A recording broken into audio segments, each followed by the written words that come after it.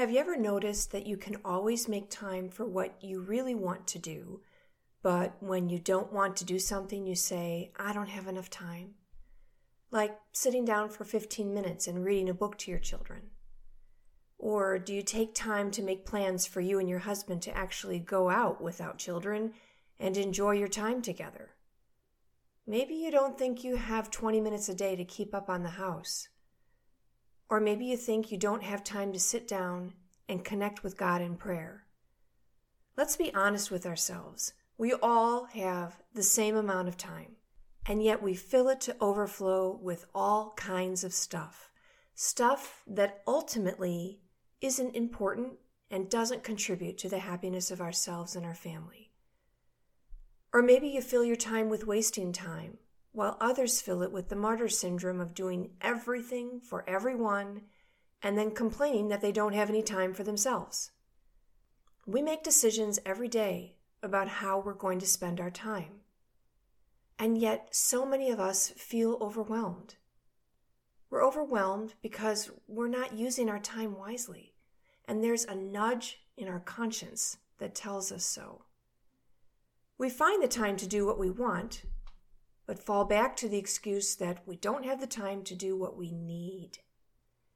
We would release the overwhelm if we just prioritized and did what we may not love to do, like cleaning our home or taking the time to set up and go out on a date night. If you think you don't have enough time to do the essentials for caring for your family and your home, I'm sorry to say, but you're lying to yourself. If you think you don't have time to pray for 15 minutes, you're wrong.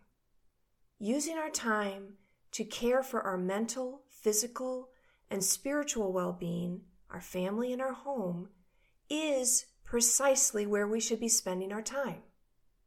We have to be prudent, and we have to be the boss of our time. Schedules and routines will help us make sure we do all we need to do, whether we want to do the tasks or not. We are not victims.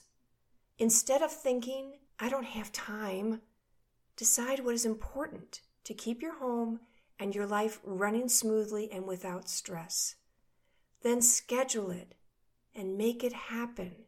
Prayer, homekeeping, one-on-one time with the children and your husband are the priorities. And you will find that once you put priorities in proper place, you have plenty of time because your home and your relationships will be running smoothly. Don't add overwhelm to your life by putting off the important things you don't want to do. Take control of where you spend your time and watch how your overwhelm begins to disappear.